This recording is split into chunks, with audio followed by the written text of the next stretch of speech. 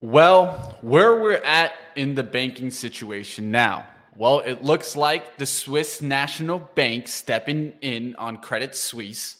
We're still looking right now at 25 basis points on the CME Fed tool. We're also looking right now at Oxy, of course. Wouldn't you know it? Warren trying to battle back Money Mitch is short out there. He's going in for a little bit more of Oxy. We'll talk a little bit about that. Biden administration, TikTok. We'll get into that action. Dollar General, Adobe, and of course, look out there, team. Virgin Orbit Holdings, that's the disaster stock of the day for sure. And there's more could be on the horizon, right?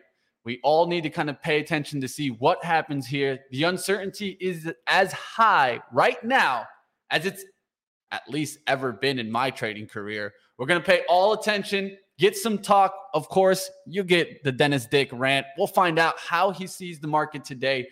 Great call on that tech yesterday. Let's get into the action. Christian Fromhertz here today. Rise and shine, traders. It's pre-market prep.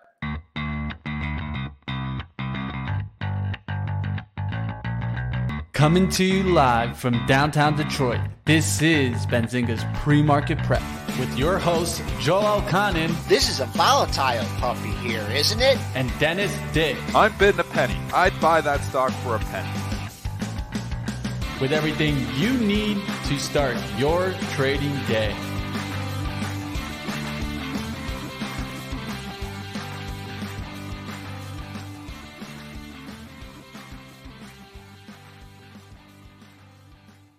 We got a nice 40-point range overnight, got up to 47.50, been down to 08. Now trying to go green on the session, down 5.5 handles at 39.1950. The buck, it's pulling back a little bit. Big day yesterday, down 13 cents at 104.14. Bonds moving their way up towards that 134. Now got to get through 133. That could signal an ex-Fed pivot. Crude up 20 cents after getting shellacked yesterday, trying to find a home in the 67 handle, up 18 cents at 67.79. Gold certainly holding on to its gains, up a buck at 1932.30. Silver back over 22. That's up 27.8 cents at 22.16. And Bitcoin futures, they're hanging in at 25K, up $405 today. 24,895 triple D. Grab that crystal ball from under your desk and what's it saying today? More tech. Yeah, I mean, this market is just fleeing into what it feels like is safe. It's looking at companies with very little or no debt that make a lot of money. What is that? That's tech. Because you've got other companies that make a lot of money, but they use a lot of debt to do it. So the playbook, if we go back, and I've got to you keep remembering back to 15 years ago in financial crisis now, Joel, man, we're getting older. 15 years ago when we were trading this, 2007, 2008. But the playbook back then was 1, don't own any banks. 2, watch out for the debt. You don't want to own companies that have huge amounts of debt, because if lending gets tighter because you go into a financial crisis, that is what will happen. That is not good for companies that need to borrow to make money. So during the financial crisis, you saw the banks get murdered. You saw companies with debt get hit really hard as well. Now, again, we came out of it, and the Fed came to the rescue back then, obviously threw more money at the problem. And then we've had 15 years of pretty good times here. We are now in the thick of a potential financial crisis part 2. And that is just with these banks. I do believe this one can be fixed quickly because I think it's just about lowering rates. Mm-hmm. But if it gets tough enough, they will do that. But, it all depends on, that the Fed is playing wait and see here right now. They don't want to come and just give up their battle on inflation just like that because they know they haven't beaten inflation whatsoever. But they definitely got to keep an eye on this banking situation. If we start losing more banks, if the FDIC has to come in and take over more banks, the Fed's not going to have any choice. They're going to have to come in and lower rates, not even like a full pivot. That's what would happen if we start to continue to lose banks. They're hoping we're done here, but now you're seeing FRC problems. Bloomberg's talking about a potential bailout for this bank. It's down 29% here this morning. PACW, which I have a piece of, and I wish I didn't at this point in time. It's right back to where I bought it 2 days later at down 15%. I mean, this is ugly. The Fed is in a very, very, very tough spot here. They know that inflation is still sticky. They know they haven't beaten inflation, but they're looking at this and saying, man, if these banks can't handle the higher rates here in the short term, we're going to have no choice but to stop raising and potentially, lower. So it all depends on how ugly it gets with the Fed's next move. But in that environment, what sneaky wins is probably debt-free tech. So that's why yesterday I was talking, about the Microsofts, just short-term trading, and and it worked out really well for me yesterday, talking about like Meta breaking out. So these stocks were all trading down just as much as the market, and I was feeling like that eventually these could lead us out, and they did. The problem is if we start losing banks, everything will start to roll over. So it's hard to get long these stocks here and say, yeah, this is going to continue to go up, because that's not the recipe. If we really start to get ugly, it all starts going down. So I think you got to ring the register in some of this stuff. I just think we're so far from being out of the woods here now. It's such a rotation of rotations here, but one part of the rotation is very unstable, and so that just creates nonstop selling. We have to bring up the S word. We don't like to stagflation. Well, we definitely got the high inflation. The unemployment situation up to this point looks okay, but we know what a lagging indicator that is. So that was one thing that kind of, kept me out of the woods on the recession / stagflation, was the employment situation. And I mean, this seems like it has to go up with what Meta's been doing. I mean, just seems that you hear about layoffs after layoffs after layoffs. So when will that actually be reflected in the data? We don't know, but, overall, I mean, besides the banking crisis going on, I mean, we haven't. The positive thing is we haven't taken out the low of the move yet, and that was made on Monday. Yep, that's good. We're coming into quad-witch expiration, so anything can happen. But the more we can stay ahead of Monday's low, like I'm not looking at really any other lows under that, because I think if Monday's low is taken out, I think it's going to be hard to stop the momentum to the downside. Yeah, I think we were talking about it, right? The Fed is just stuck here. They have to probably step in if they need to come and save the banks. But like always, what will happen with inflation then? And I mean, their only attempt really was to kind of break the demand and kind of bring unemployment higher. If they can't bring unemployment higher, will inflation just spike again? Because if it starts to spike again, like actually move higher, like we're going back to 8% CPI, what happens then? That's where my concern really comes in. I don't think we're going to just see it fly, but I think what is going to happen is the Fed is going to start becoming more accepting of a higher rate for the foreseeable future. So they keep talking about 2%, 2%, 2%. I think those days are gone for a long time. I think and the worst case for everyone would be the Fed say, well, 2% is unattainable, so we're going to just shoot for 4 now, and they start bringing up their targets.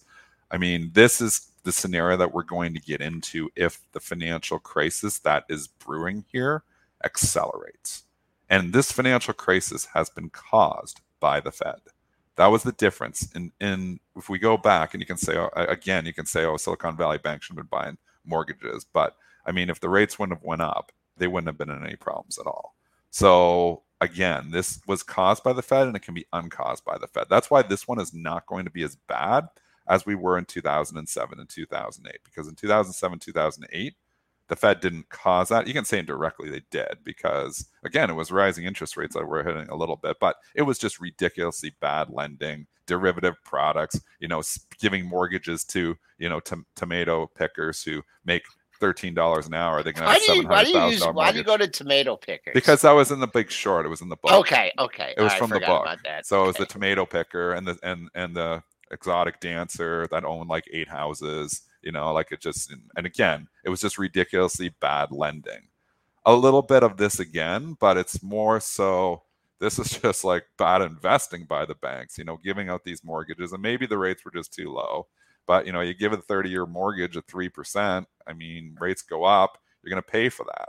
And I think there's, a lot of bad mortgages on a lot of these regional banks' books. Again, the majors diversified, so they're in better shape. But look at the charts of Bank of America. They don't look great either. I mean, we can say we can hide out in the majors. It's not fun in Bank of America to lose 17% in 6 trading sessions. And that's what it has done. It was $34 1, 2, 3, 4, 7 sessions ago. It is $28 here this morning.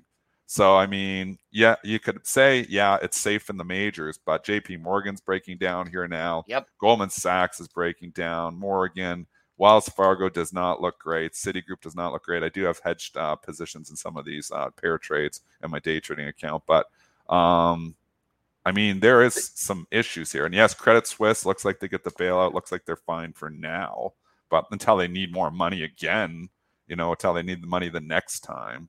Yeah. So, I mean, we can keep throwing good money at bad money here, and that's maybe what the Fed's going to have to start doing here again, which is scary when you're trying to fight inflation. I think one thing that you're leaving out of the scenario, and I understand, you can say what you want about the Fed from, what's gone over the last couple of years, but I think that they dealt with a generational thing with the pandemic. And that was a shock not only to the world, to the banking systems.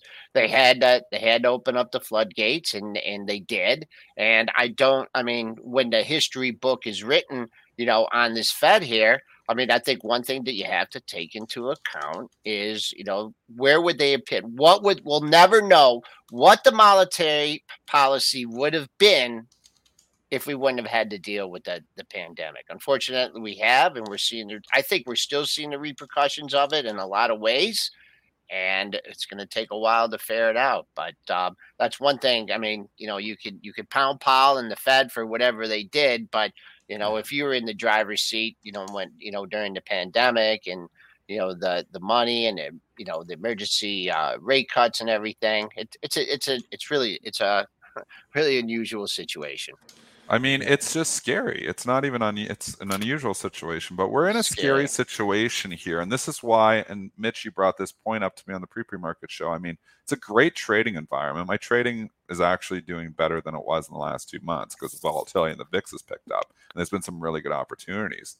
But the investing environment here is very scary and very difficult. And again, just to even show, like me and Joel, we buy the FRC, PACW that day. We got 50% on these things like overnight. Probably should have taken the gains because boom, they're already back down to where they bought them. So it's like, yeah, trade out of that thing. You had a good call on it, but get out as quick as you can or the market takes the gains from you. Same thing with Oxy. I mean, we can go into the Buffett, but got the Buffett pop when he bought a week and a half ago. And it just starts leaking here again. And we can keep saying, what's wrong with oil? Why is oil going down? Well, there's a lot of reasons. I mean, it appears that we are going to go into a recession, which may be caused by a financial crisis, which is not going to be, just going to be a lot worse than what we originally thought.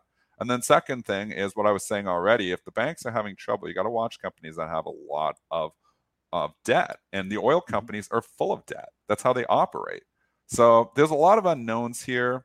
Again, when there's unknowns, it seems like they fly into the Apples and the Microsofts and the Metas. That's what I called yesterday morning. I think that continues here this morning. I mean, Meta, we can bring it over to this too, which with a good news story here is Meta's trading up $2.85 on a potential TikTok ban. We've heard this how many times? Let's first go through the Oxy first so that everybody can know exactly. Berkshire Hathaway added its holdings Occidental Petroleum, bringing its total stake of the oil company to around 23.1%. The company bought 7.9 million Oxy shares for about $466.68 million between March 13th and March 15th at prices in the range of $56.66 and $61.29. So that's Berkshire Hathaway with Oxy, of course. And I was able to take some profit yesterday. We'll see, guys. I'll tell you right now. Are you still in the trade? Yeah, I'm still in the trade. I took pretty good profits towards 56 yesterday. So that was like over 5% winner on that Oxy. And I still got a little bit of Chevron too, but I've been taking like profits on the way down. That's the way I like to do a lot of the time. It looks good for you right now, Mitch, for the simple reason it's not even getting much of a Warren pop here. I mean, he's already bought it a couple times. There'll be eventually, even if he buys more tonight, which I think he could, it'll become numb to it eventually. So it's not like a new position. So it's getting a 1% pop, a little better than a 1% pop because you got to look at the XLE trading down. So it's about a 1.5% pop. I know people don't like looking at it that way. That's why I look. I have Oxy long, XLE short. So that's just how I'm approaching it. So I'm just making the difference on the spread. So right now on this pair trade, I'm up 0.95%, 1% on the OXY, and I'm down, or I'm up 0.5%. So overnight here, I'm up 1.5%. I mean, I've been hedging, trying to hedge as much as I can. I do have a little bit of unhedged Oxy in my long-term portfolio. I don't hedge in my long-term portfolio. But, you know, that's, you know, again, you got to own something, right? I mean, we could go to a point. I guess you don't have to. We could just liquidate. I said that before. I joked about this. If we got the 420 or 410 on SPY, I was going to sell everything, go 100% cash. Man, that would have been a good call. With the situation that we're currently in. But you know, I'm sitting at like 55 or 57% cash or something like that in a long-term portfolio, and I'm fairly comfortable there. I'm there's so many unknowns. You know, you eventually want to put that to work, but I just don't know how I justify the risk right now, and I'm getting, you know, 4.95% to wait. So, which isn't bad either. Now, again, from the trading perspective, it's a completely different animal. This is a decent environment to trade in, but you've got to trade it carefully. You know, just flat out buying this or selling that. And this is why, you know, we had, you know, Trade Zero on talking about different ways, you know, like different companies that actually give you the ability to short stocks. And obviously, you know, and it's not just, you know, like we go Robinhood. It's like, I got to buy the long ETFs, the inverse buy ETFs, puts, try to be figure forced out, to buy options, buy puts and different things. Like, I think if you're a trader, if you're a long-term investor, not talking to you, you're a long-term investor, you do your thing. If you're a trader, you've got to have the ability to be able to make money in down markets. You've got to have the ability to go both ways. And, you know, people think, oh, evil shorts, you know, and that's the, you know, the Reddit, you know, narrative there. It keeps prices efficient is what shorting does. There's nothing evil about it. It keeps it efficient. So, I mean, I've made my living by trading market neutral. What does that mean? Equal longs, equal shorts. Like even with Oxy, I'm making a call that Buffett, you know, is going to buy some more, but I'm scared, you know, to a certain extent. So I'm hedging it because I can see what Mitch is looking at. I can see, you know, the technicals breaking down on oil, but so far so good because Oxy has actually held up much better than the XLE. And that's probably Warren Buffett doing that. If we look at the XLE, look at where it was. Yeah, I just want to go into this Buffett thing here on Oxy because it hasn't always been, it always hasn't been, you know, peaches and keen for him on this one. He's been battling with this stock for a long time. And he was in this stock in 19 when they bought Anadarko. And I remember preferreds at like 40, $50. I don't know what he did between 10 and 20. I know he started buying it on the way up too, but I mean, he was stuck in this one big time when, you know, during, you know, especially during COVID. I don't know what he bought down there, but I mean, as of late, you know, during the run of last year, we saw, oh, he's buying it. It goes up. It's going up. It's going up. But I mean, his, you know, obviously he has intentions of taking over the company or else he wouldn't be buying. You know, it just depends at what price. But this has been, I'd love to see his actual, you know, P&L on that. Because I definitely remember, I mean, that thing was $50-$60 when they did that Anadarko deal. And that thing went down to, you know, what, $10 during the during COVID. So it's been a long struggle. And, you know, we weren't bullish like on the way up so much with oil. I'm not going to try and be bullish on the way down. I just think it's just a, you know, just a trade that, you know, that I missed. And I don't know. It seems to me like it had its run and now it's reversed and now it's coming down and crude is coming down too. So I mean, Mr. Buffett, hell of a lot smarter than me, hell of a lot richer than me. I just don't see what he's doing here, and or what I think his long-term plan is to take over the company. But who knows what price? But at what price, right? I think he's just slowly bringing it in right here. Why? So here's a question to you: why would you put a big premium and take over Oxy when you can sit here in the open market and just continue to buy it? Like way better. Why pay 75 when you can pay 57? He's accumulated for the last 6 months, 57 to 60. He's accumulated 25% of the company. Think about how much money he's saving Berkshire Hathaway. It isn't his intention to like take it over and then flip it or whatever. It's his intention to like own the company. So, I mean, I think he continues to do it. we can clearly see, and we're getting some chop here in the S&P, but we can clearly see, I just want to go back and teach a little bit about market neutral trading. So look at where XLE was on the low on February the 2nd was 82.79. Look at OXY, the low on that same day was 57.96. So OXY from that period, that low is down 1%. XLE in that same time frame has went from 82 to 77, which is down about 6%.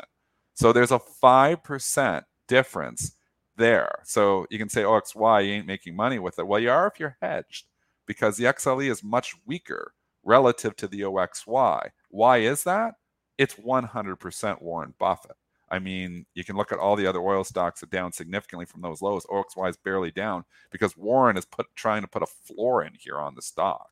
So, just looking, and this is something Rob Friesen, has taught us for years. And, you have Rob on your show sometimes too, Joel. I mean, from Bright Trading.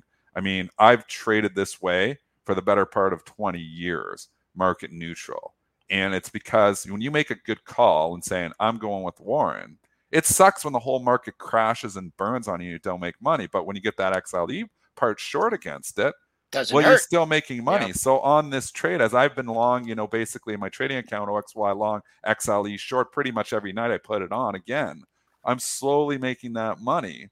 OXY is staying stable, but as XLE is going down, I'm making that money, and I'm slowly making that money. And it just continues to come in to the tune of like 1.5% here today. Like you can look at OXY, oh, you're only making 0.85. No, you're not, because I'm short XLE and it's down 0.85.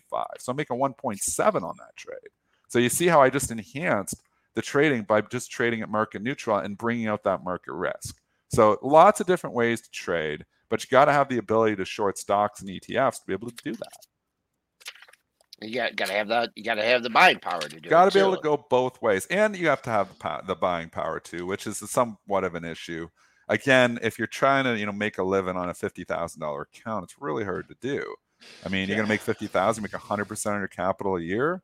Some traders can do it. I mean, I almost did it last year, but I mean, you're still like, it's challenging to do that again and again and again, and again, you're not growing your account. If you're living on that, you're going to keep the 50, then you got to take out the 50 to pay your bills. And then, it's hard to live on 50,000 anymore too. Yeah. I was just using as an old example, but it's difficult. So, that's why, I went prop for so many years, because I didn't have the independent wealth to be able to do it. So, using Bright Trading Capital is really how I was able to do it. And I mean, Bright Trading has, other things now, which, Rob's trying to get these programs up and running where they offer capital to retail traders as well, which, if you're interested in that, you can reach out. But I mean, that's a whole nother story. But just bringing it back here to the markets, though, I'm just trying to say in this environment, market neutral is more important than ever. When the stocks are going straight up, market neutral actually kind of hurts you, because you're just long and you're getting bonus money in the stocks, and everybody's getting rich in 2020. And it's like, who cares? Just buy the stock. You buy this stock, you throw darts at a dartboard, you randomly buy a stock, and it's going to go up. This is not that environment anymore. That's not the norm. This is real. This is what norm. Is norm. Yep. Is markets oscillating and choppy. This 10 years we had this relentless bull market is not that normal to just go up straight in a straight line. That's not normal markets. We got some 8:30 numbers. I don't know if they're no big ones. Someone asked if we had PPI. There's no PPI. Building permits and housing starts, Philly Fed, import export. I mean, these are all they're all numbers, initial jobless claims, but really the only thing that matters right now is the banks and inflation. But Dennis, I don't know if you're going to want to go wide on that at all. We're flat. The bulls and the bears are squaring off here in the S&Ps. We're unchanged. Another thing we got to keep in mind that's heightening volatility a little bit. We do have the quad witch coming up tomorrow. So that adds a little bit things. A lot of times that can signal turning points in the market for the next 3 or 4 months, and hoping that low that we made on Monday, which was a new low for the year. It was a new low for the year by 10, 11, handles. We're 90 handles above that. I mean, that's, bulls are just hanging on that. I don't care about really any other level on the downside. We've reached that level, then I don't 3,800. Wow, close enough with what we did. 3,500 was the big low that we had in October. On the upside too, and I just want to point this out. We just someone was asking me about the 4,000 level. I'll just do it for the SPY, and I know we're a ways away here, trading at 389. But these two highs in the SPY here, right in at 393, that's so critical because you had that February high, and then you came down and you missed it by so much. Now you have another break, and you're not even kissing near the high of the move. So it would, if you look at the S&Ps, it's just right here. You got like almost a quad top because you incorporate the 24-hour session. We'll call that 3970. So until whatever way we decide to go, break out above 3970. I'm not worried about 4,000. And then you gave my number on the downside, and that would be Monday's low. S&P's trying to go green here. Before the numbers, Dennis, you're gonna want to bolt out for these numbers, or you wait and see what happens? I'll try to stick with you. I think the numbers again are a lot more meaningless now. I mean, I think if you get any pops into them, I think they're selling opportunities. Again, we're seeing separation here though, so I'm inclined to buy dips on tech. I'm inclined to sell rips on everything else. It's like the growth trade is back cool again, and the value trade is not. And the reasons for that is it's 100% debt. I mean, just looking at what these companies are, a lot of these value companies are full of debt. Yeah, Kathy, I mean, it had a green day yesterday. I wouldn't. That's a great day yesterday. A great day considering what happened yesterday. Yeah, for sure. I mean, you had stocks like Nucor. Look at Nucor yesterday. Bring that one up, Mitch. It was down $11. I got it. Yeah. I mean, you're talking a stock, falling, 7-8% yesterday. A good company with a low PE, but you know what? Yeah. Full of debt, man. Got to be careful with those companies right now. Caterpillar, reason that this is actually, obviously, it looks like I'm going to end up being right on the Caterpillar. I didn't think it was going to take a financial crisis to do it, but I mean, the PE on Cat is low. It looks attractive, but it's full of debt. And if we're going into a recession, there's going to be a lot less people buying huge equipment, farm equipment too for Deere, but huge machinery. Like, I think that trade slows down. So I don't think it's a matter of like we were saying, recession in the back half. I think recession's coming here, man. And it's going to be, unless, the Fed really hits hard, pivots, and the banks, get out of this and we just get the inflation. So there's two scenarios that they have to do an emergency rate cut to save the banks. And then that just propels the whole next, free money reign, which could happen too. But I think there'll be a tight leash on that. Even if they do an emergency rate cut, they're the banks that have trouble, and then they'll start raising again. So, I mean, even if you get a little reprieve, it doesn't mean that they're done because this fight on inflation is far from over. Okay, we are approaching the about 40. I finally found some. Look at my bottom right corner here. 35 seconds until that number. S&P's just showing a little bit of green here. Pre-market high that comes in at 39.4750. That's about 20 handles away. On the downside, your pre-market low comes in at 39.80. Oh, the algos are going wide already here. I'm going to go on mute, but I'm going to try. Initial jobless claims is the consensus is 205,000, prior 211,000. Will we go lower or will we go higher? We'll find out here. You also get Philly Fed manufacturing, building permits, a lot of numbers coming in. Let's just say there's like 8 or 10 numbers permits coming is in. Going to be weak. Okay, just chopping around unchanged here. Little initial move. Oh, really flat. Little move to the sellers kind of coming in here, trying to distance itself from that closing price of building permits 39.25. actually coming in hot there. 1.52 million versus 1.34 million expected. So over that on the building permits. U.S. housing starts 1.45 million versus 1.31 million expected. Initial jobless claims 192,000 versus a 205 estimate. Nothing muffin. Jobless claims still going down. This is where it gets confusing, team. We hear nothing but consistent of layoffs. They don't show up in jobless numbers. still the battle of unchanged here, going green just a tad. I mean, one thing about the jobs too, it's the way, wages. Wages are sticky. So, but it's just a battle here. We haven't really moved away unchanged. So if you're trying to use the close to take positions, you're going to be racking up commissions. The Bulls want to try and establish a bid here over the closing price, and it's just a battle. I don't think I've seen this trade around unchanged this much in a while.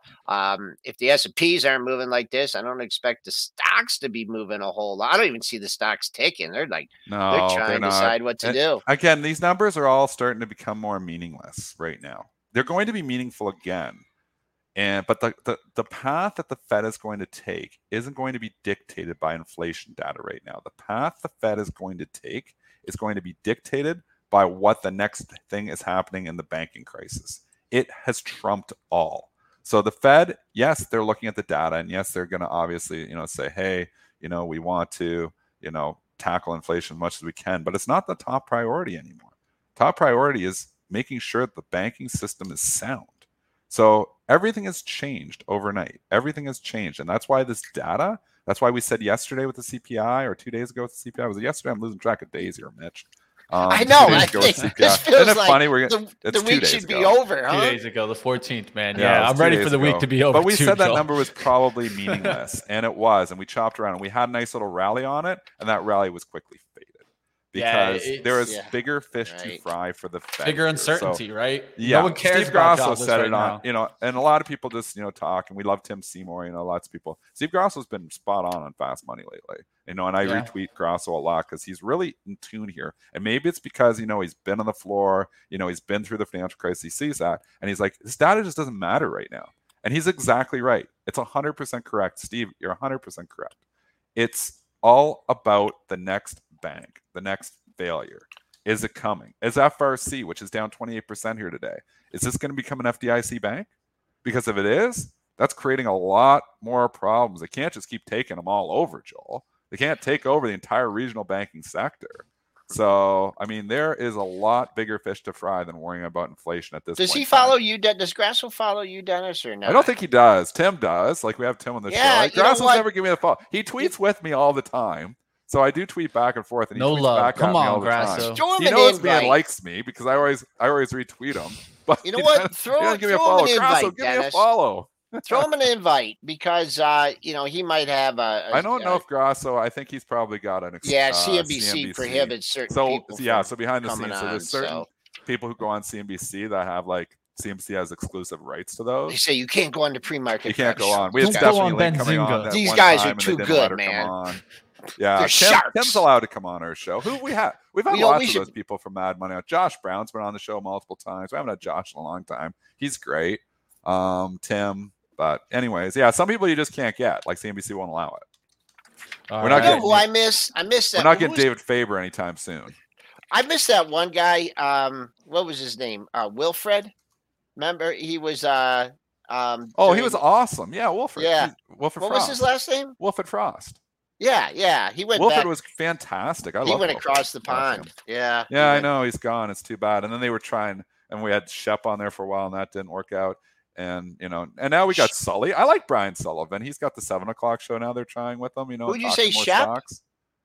Yeah, I remember Shep. They had the show, The News with Shep, CNBC. And they paid him all the money. $12 million a year or something crazy, and it just did not work out at all. And then they ended up having to stop the show and let him go. And I'm sure they're still paying them. So now they're trying. Because you know what? You watch stocks, you don't want the news on CNBC. You don't want all the news. You want financial markets. Is that what you want? They've kind of figured that out. They start getting away from that. And then, people would rather go watch CNN or watch, if they're watching major news, they're going to watch another network. Maybe it's not CNN. You know what they don't have? They don't have Christian Fromhertz. No, I know. We do. So let's bring him on here.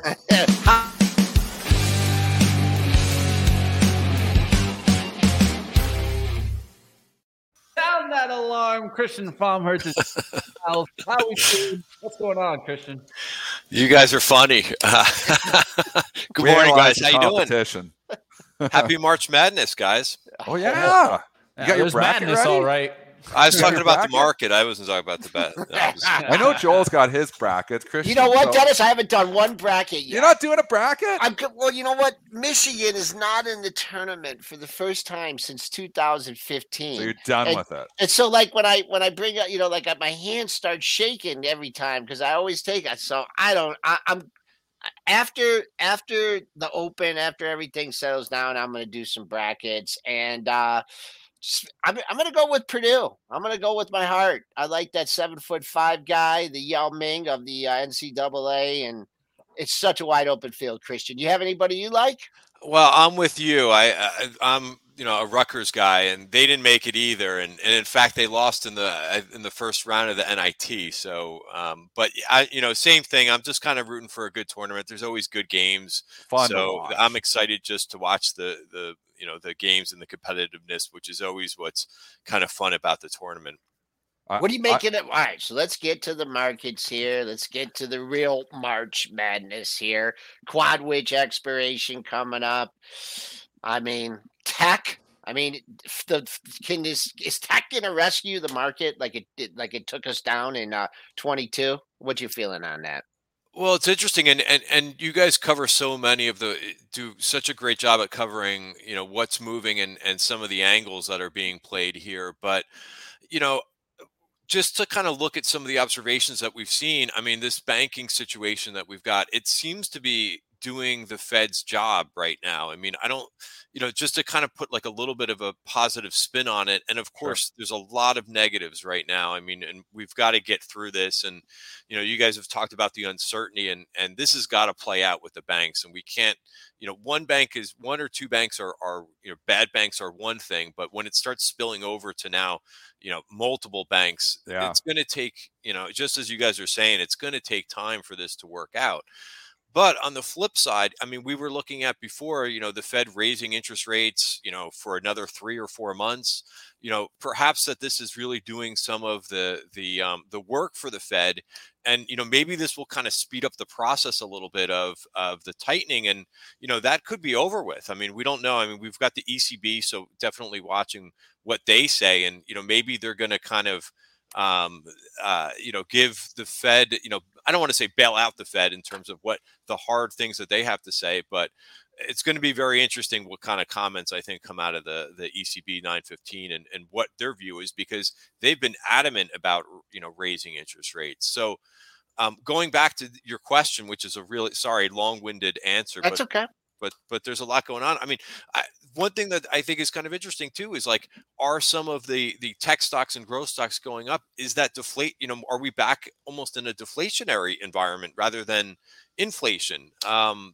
So I think that's kind of could be at play for a little bit. And I know you guys already talked about the move in crude, but also the move in copper, right? All of these things coming down seem to be demand orientated, and that's kind of what the Fed wanted to do for a while. They wanted to get demand down. So I think those things are coming down, and it could be speeding up the timeline. Of course, you just have to worry about this uncertainty, and it's never a good environment when you have the banks, doing what they're doing and struggling, and the volatility and what's going on in the bond market too. So all of these things need to kind of settle down. But provided that they do, maybe you can kind of see the light at the end of the tunnel once this does settle down. Could you just expand on? It's the light at the end of the tunnel for tech. Like, I think like we've really been beaten up on a lot of the tech stocks. Yep. And again, I keep seeing this, and I keep saying it and repeating it because it's working. It's like even this morning, we're starting to see some other stocks go down. But look, QQQ is trying to hold up here again. I mean, the relative strength, and you're a relative strength guy, Christian. What are you seeing in tech? Like, because all I'm seeing buyers on all the dips in these tech stocks right now. Yeah, the same thing. I'm open to kind of where I wasn't for a while. I'm open to kind of looking at some of these growth names, and I still like the semiconductors. They've been, speaking of relative strength, they've been holding up very well. I went long some AMD yesterday. I've kind of been in and out of that name this week because it's just tough. It's really tough to swing trade right now. You made another good point too, talking about, your trading is doing very well. Like, this is a day trader's market right now until things settle down, right? You got the volatility, the VIX right now is hanging around at 27. So, take what the market's giving you, which is really good day trading opportunities. Swing trading opportunities may come when things settle down, but yeah, I mean, if you're strictly like a growth stock guy, you have to be kind of liking how this market has been kind of turning into some of the growth stocks that are, looking pretty decent and holding their own in a tough market. Joel, you on mute? Oh. No. I just I was going to let you go because you were trying to talk before. Okay. Sorry. You said the move into tech is deflationary. I just wanted you to expound on that. Yeah, I mean, it could be. I mean, I'm just kind of like the things that I normally notice, right? When you see that, you guys mentioned like ARK was up yesterday and the innovation stocks, right? Normally when those things go up, it's normally, a deflationary environment. So again, just a couple days of that outperformance, it's tough to really, I don't really want to make a conclusion that it's a deflationary environment, but I'm just I try to just make observations and say, that's interesting. All of the, like you guys just mentioned, the steel stocks, the industrials, which were so hot, right? All of those stocks are going down. The energy stocks are going down. So that to me is a big shift. And we'll see if that shift is here to stay. And I think we've got to get through the central bank meetings to kind of see if that could be more than just a couple day trend. And if that's where this market's going to take us. But, so I like I'm open to those groups, and of course this, the semiconductors continue to look pretty good, and I think can be bought on dips. I think we're back to this environment here where, again, interest rates, we're going up, and I think what you're seeing with the tech stocks and with ARKK, and it's a great point you're making on commodity deflation, because we haven't been talking about that on this show, and it is happening here, and that is not even about disinflation. That's pure deflation when you're seeing oil come down. So I mean, just taking another leg down here. We got some news. We got some breaking news here. We just talked about FRC is falling hard here too right now. Yep, everything. Just another news dump here. Yeah, we got ECB told ministers Tuesday some EU banks could be vulnerable. So there you go. So, and that's exactly, to kind of hit upon that point. We, this whole thing with this banking, there's so many people that are making predictions like, oh, this bank, these banks should be okay, or what. I mean, I don't know how people decide that and make those types of predictions. You just don't know. There's too many market forces out there. And there could be one headline one day and another headline another day. So I just don't get how people are making predictions about, the bank should be fine. I think, we don't know. We don't know. Because it's a confidence game. And, the overall stock market is a confidence game. The banking market, that is also, it's a confidence game. So, until you kind of, and again, that takes time. Like what we've seen over the last week, it's not going to be healed in a couple days. You really have to build that confidence back up. So, I think it's funny that people just love to make predictions, about whether it's fun. Yeah, well, yeah, I guess predictions are fun. And I mean, the problem is out there, the analysts, it's their job to make predictions, so they don't really have a choice. I mean, it's a crappy job because as traders, we don't have to predict. We can kind of trade what we're seeing. Right. An analyst, unfortunately, it's their job to call the market 12 months out, and that is an impossible job. 12 minutes. It's an impossible job in normal markets. And, and then you throw these curveballs and stuff, with, what's happening here today, and good luck. And it's why you're not seeing a lot of analyst action even here right now, because I'm sure there's some research notes sitting on some desks, and there's probably some people holding those notes saying right now, it's like, we're not putting this buy rating out here on this stock right now. I don't care how good the fundamentals of the company look right now. Look at what's happened in the macro environment. So there's like a lot of notes even on hold. But, the prediction business is a very, very difficult game. But I think, that they don't have a choice. These analysts don't have a choice. Yeah, and I mean that's also a great point too. Is that as a trader or as an investor, you don't have to do that. No. You can be patient. And that's something we're hearing that word a lot. I mentioned it in my end of day video yesterday, probably like 5 times. And like, hey, just let this play out a little bit. Wait for your pitch.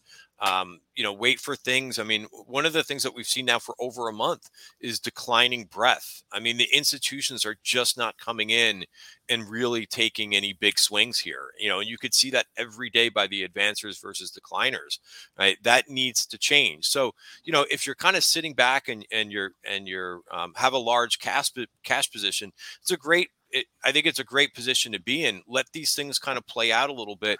Wait for the institutions to come back in, and you might find some really good opportunities. In the meantime, it's a great day trading market. So, take what the market's giving you right now.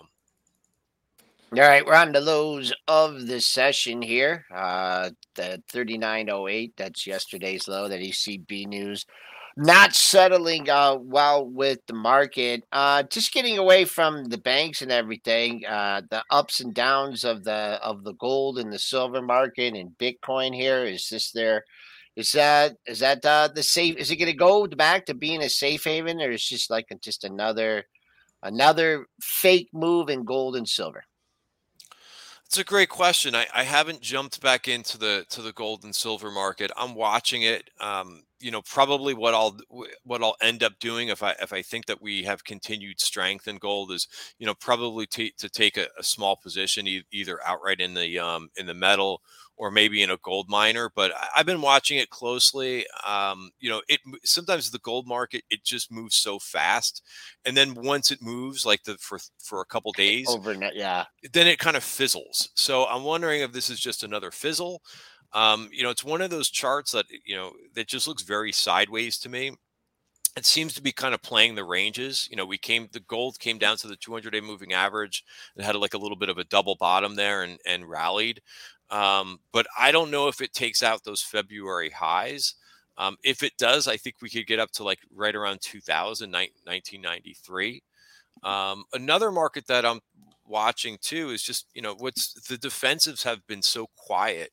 The utilities got going yesterday, so I'm actually looking at those a little bit. I know it's a very boring area of the market, but again, it's also yield sensitive. So that and I'm waiting actually for the healthcare names to kind of wake up a little bit. I keep looking at them every day. It's not a bad call.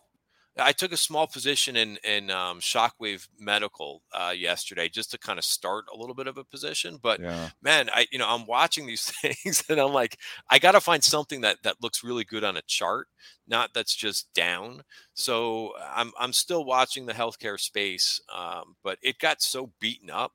I don't like when an area just falls apart like XLV did. But it's stabilizing, and right now it could be good for a bounce trade. But I'm continuing to watch this group, and maybe something will kind of come out of this beaten up group that was hot for a little while. But I think go ahead. Sorry. No. I just want to expand on that point. You're making a fantastic point. That these are yield driven stocks. So I think the way I'm approaching this market right now is I'm assuming that with the current banking environment and what you're seeing with the commodity deflation that you just brought up, which was an excellent point, I'm assuming that the Fed is like one and done here for a bit. If they do the quarter, they do the quarter, and then they're going to say, okay, we're going to sit back and we're going to wait a bit to analyze and get more information on the banking system, obviously, and everything else. But if we're, going under that assumption, that means that, that's good for bonds, and utilities trade with the bonds. I mean, there has definitely been a correlation for years and years. And again, when you start getting a financial crisis, it's different. And I don't know if we're going to a financial crisis, that might start to break down.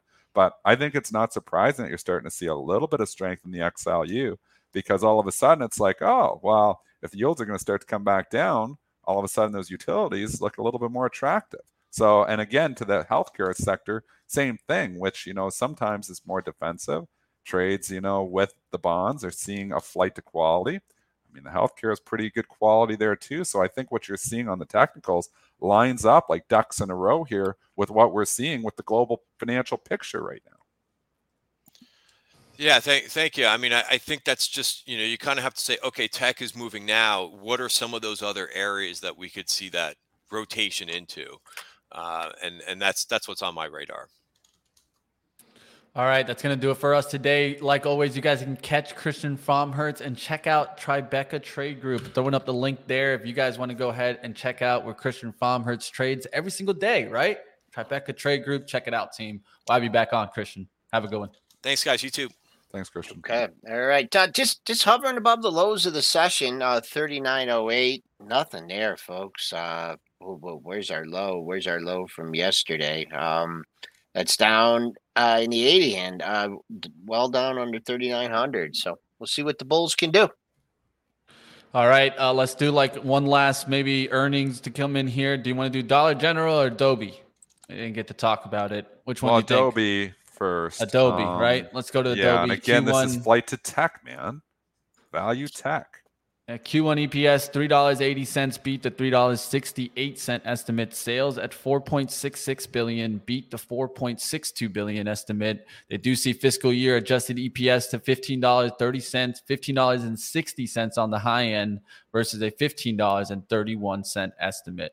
For revenues, they put it right in line there, so keep your eyes on that. We'll see what happens here in Adobe. It's a kind of stock that works a little bit better in this environment. Again, it all depends on how ugly it gets, though. So I'd probably trade some stuff hedged if I was, to just jump in here on tech, because again, if, we really get ugly, everything will eventually start to roll over. And I'm kind of scared that could happen.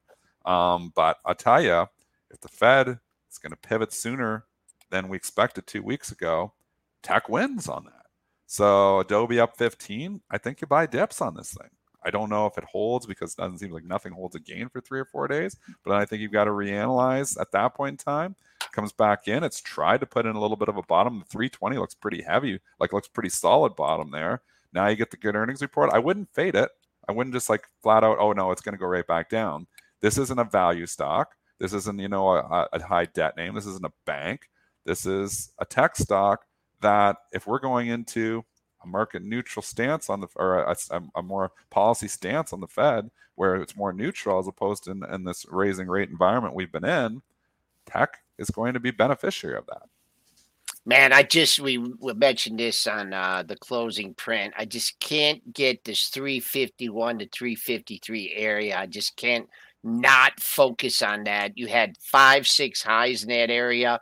You did get through it in the on light volume when you got up to 357.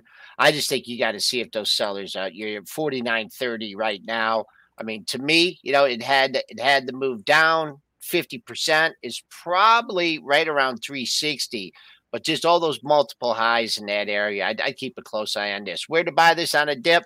I think that's a little bit tougher, but definitely, I'll just throw it out there. I'll say 450 or 352. You got to make that 4-star when you have 5 highs in that same area. All right, team, we're going to go ahead and get into some of our top stock time. We'll get out of Adobe. Let's get to now our Trade Zero segment here on top movers of the day.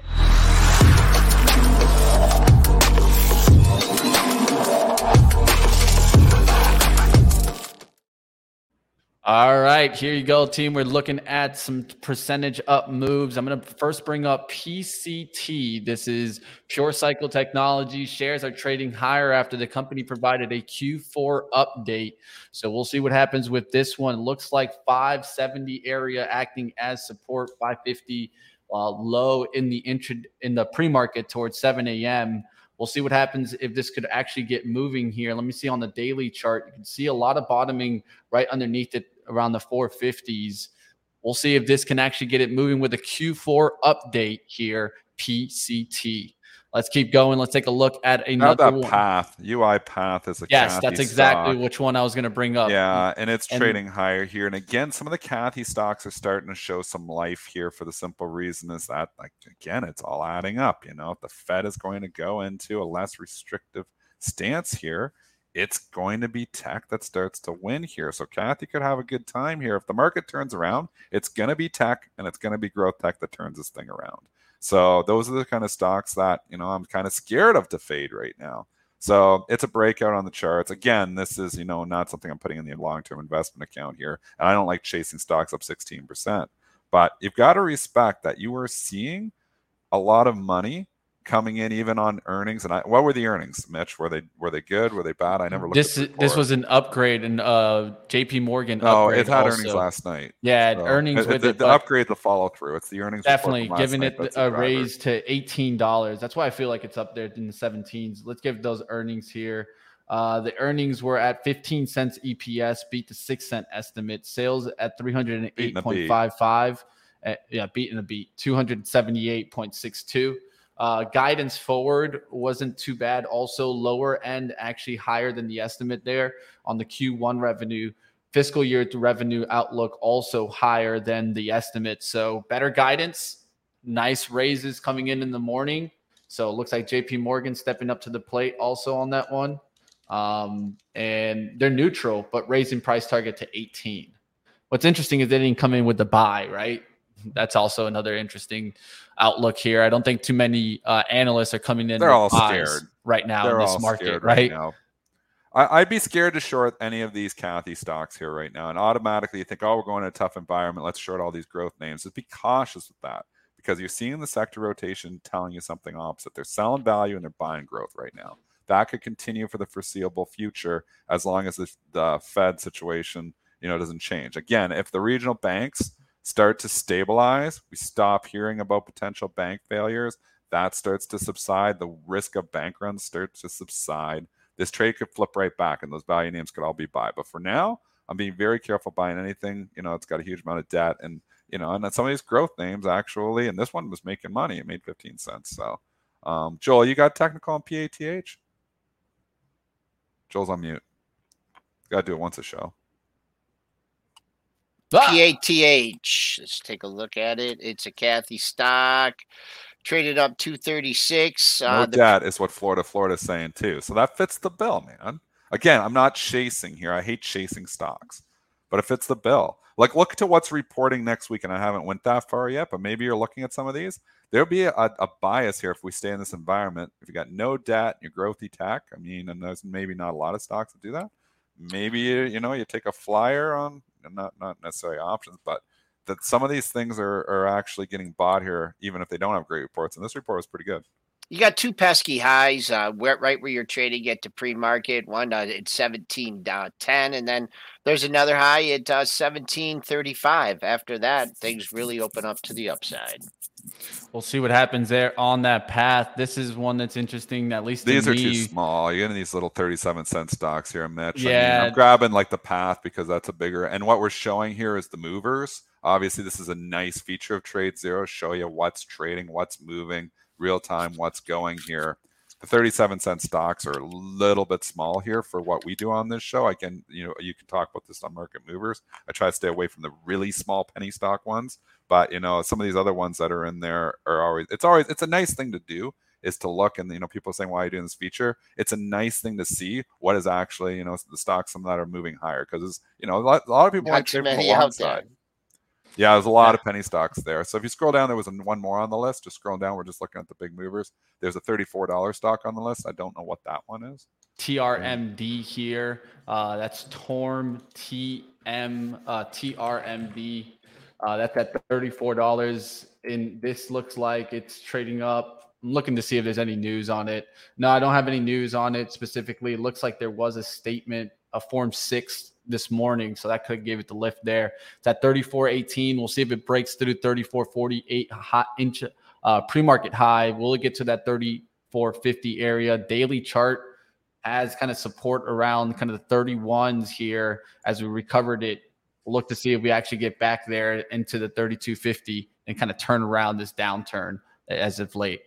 Last one, I'll maybe just bring in here, TPIC at $13.20 right now. Let's take a look here. This one These are some companies that I've never traded before. Very thin on this one. Look at the volume, right? This is only trading, I think, 14,000 shares. Yeah, so very small, very thin there. We'll look to see if this gets a little bit higher through the 13.28 and continues on the daily outlook. Do you have the same tool? Can you go to Trade Zero and do the down percent change down? Because that's maybe a little more interesting here too. Let's see what's getting killed here.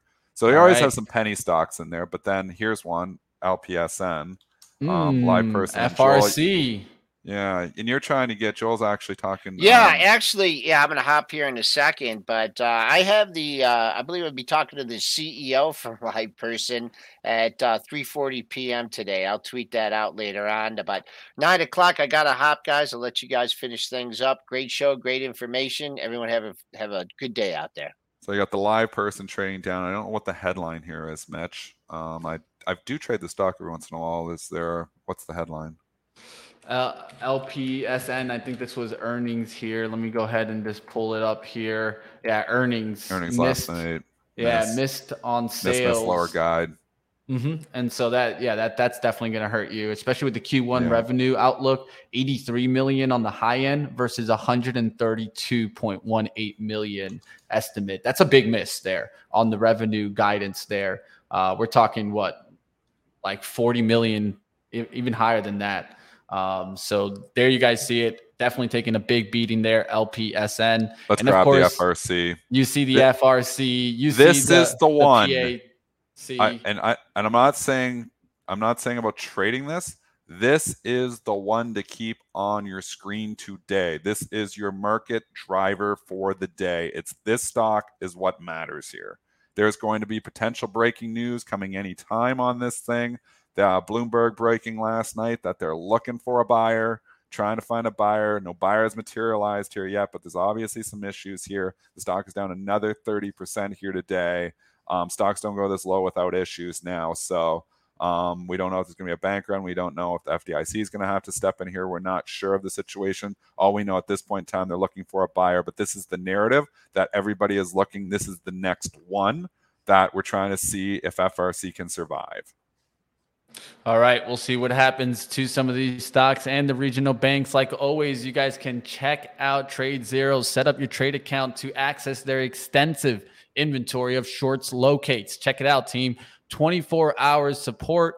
And of course, if you guys click this link, you guys can get access to this trading platform and get 3 free months on TradeZero's flagship software. Check it out, Zero Pro. We'll see you guys, like always, next time right here on Pre-Market Prep. Any last comments, Dennis? Just caution. Again, keep that FRC on your screen. It's going to be the driver here for the day.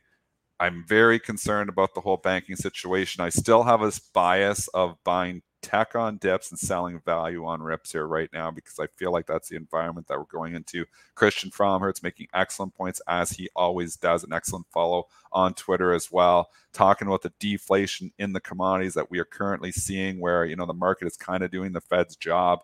I agree with that narrative. It also means that maybe the utility stocks become more interesting here. The problem is if we go into a financial crisis, the utility stocks get hit too. So you got to be somewhat cautious with everything that you're just jumping into here in an uncertain environment. So trade cautiously. I'm trading market neutral to limit my exposure to any specific, and again, even in the sectors, I'm trying to trade a little bit market neutral like I did with the Oxy XLE, because there's just so many unknowns overall here. So trying to extract a little Buffett alpha, but I don't want to just be flat out. And again, in the long term, I have a little piece, but my trading account, I got a lot bigger piece that I keep hedged. So I'm trading hedged as much as I possibly can. Can't blame you for that outlook. And like always, you guys can keep up with everything Dennis Dick does at Triple D Trader. And of course, you guys know Joel Alconen's tag. That's the Spoos. Don't miss that. Give us a follow on Twitter, team. We definitely give some nice tweets out there and keep up with the markets. Have a good one, Dennis. Go do what you do best, my friend. Get to your trading action. And like always, team, there is going to be times where we do get some sponsorship. So TradeZero giving us a sponsorship segment. Like always, hey, this is how we keep this thing for free. Like always, you guys smash the like. Enjoy what we have for you guys right here on Pre-Market Prep. There's no better team, really, to get you guys started for your trading action for the markets. Now to get you guys over to live trading action, as I've been killing it out the water with a little bit of some live trading action. Ryan, Zunaid, we'll keep pushing. We'll see what happens. You guys know I've been doing start swing trading, and I've been doing pretty decent on that show. Swinging some oil shorts, still got some of those up more than 6% on both positions. And this is 2 days open on these positions. It's not like it's like, it's been like a week. Not too bad for 2 days, 6%. Come check it out on live trading. That's coming up next. And like always, check out Start Swing Trading, 3 p.m. to 4 p.m. Eastern. And I do got a great guest on today, Ryan Rosbiani. You guys might know him. He'll be joining us on Start Swing Trading at 3:30. Now to bring you guys over to live trading action. Come check it out, team. See what we got for you today. Hit the like button, like always, on the way out.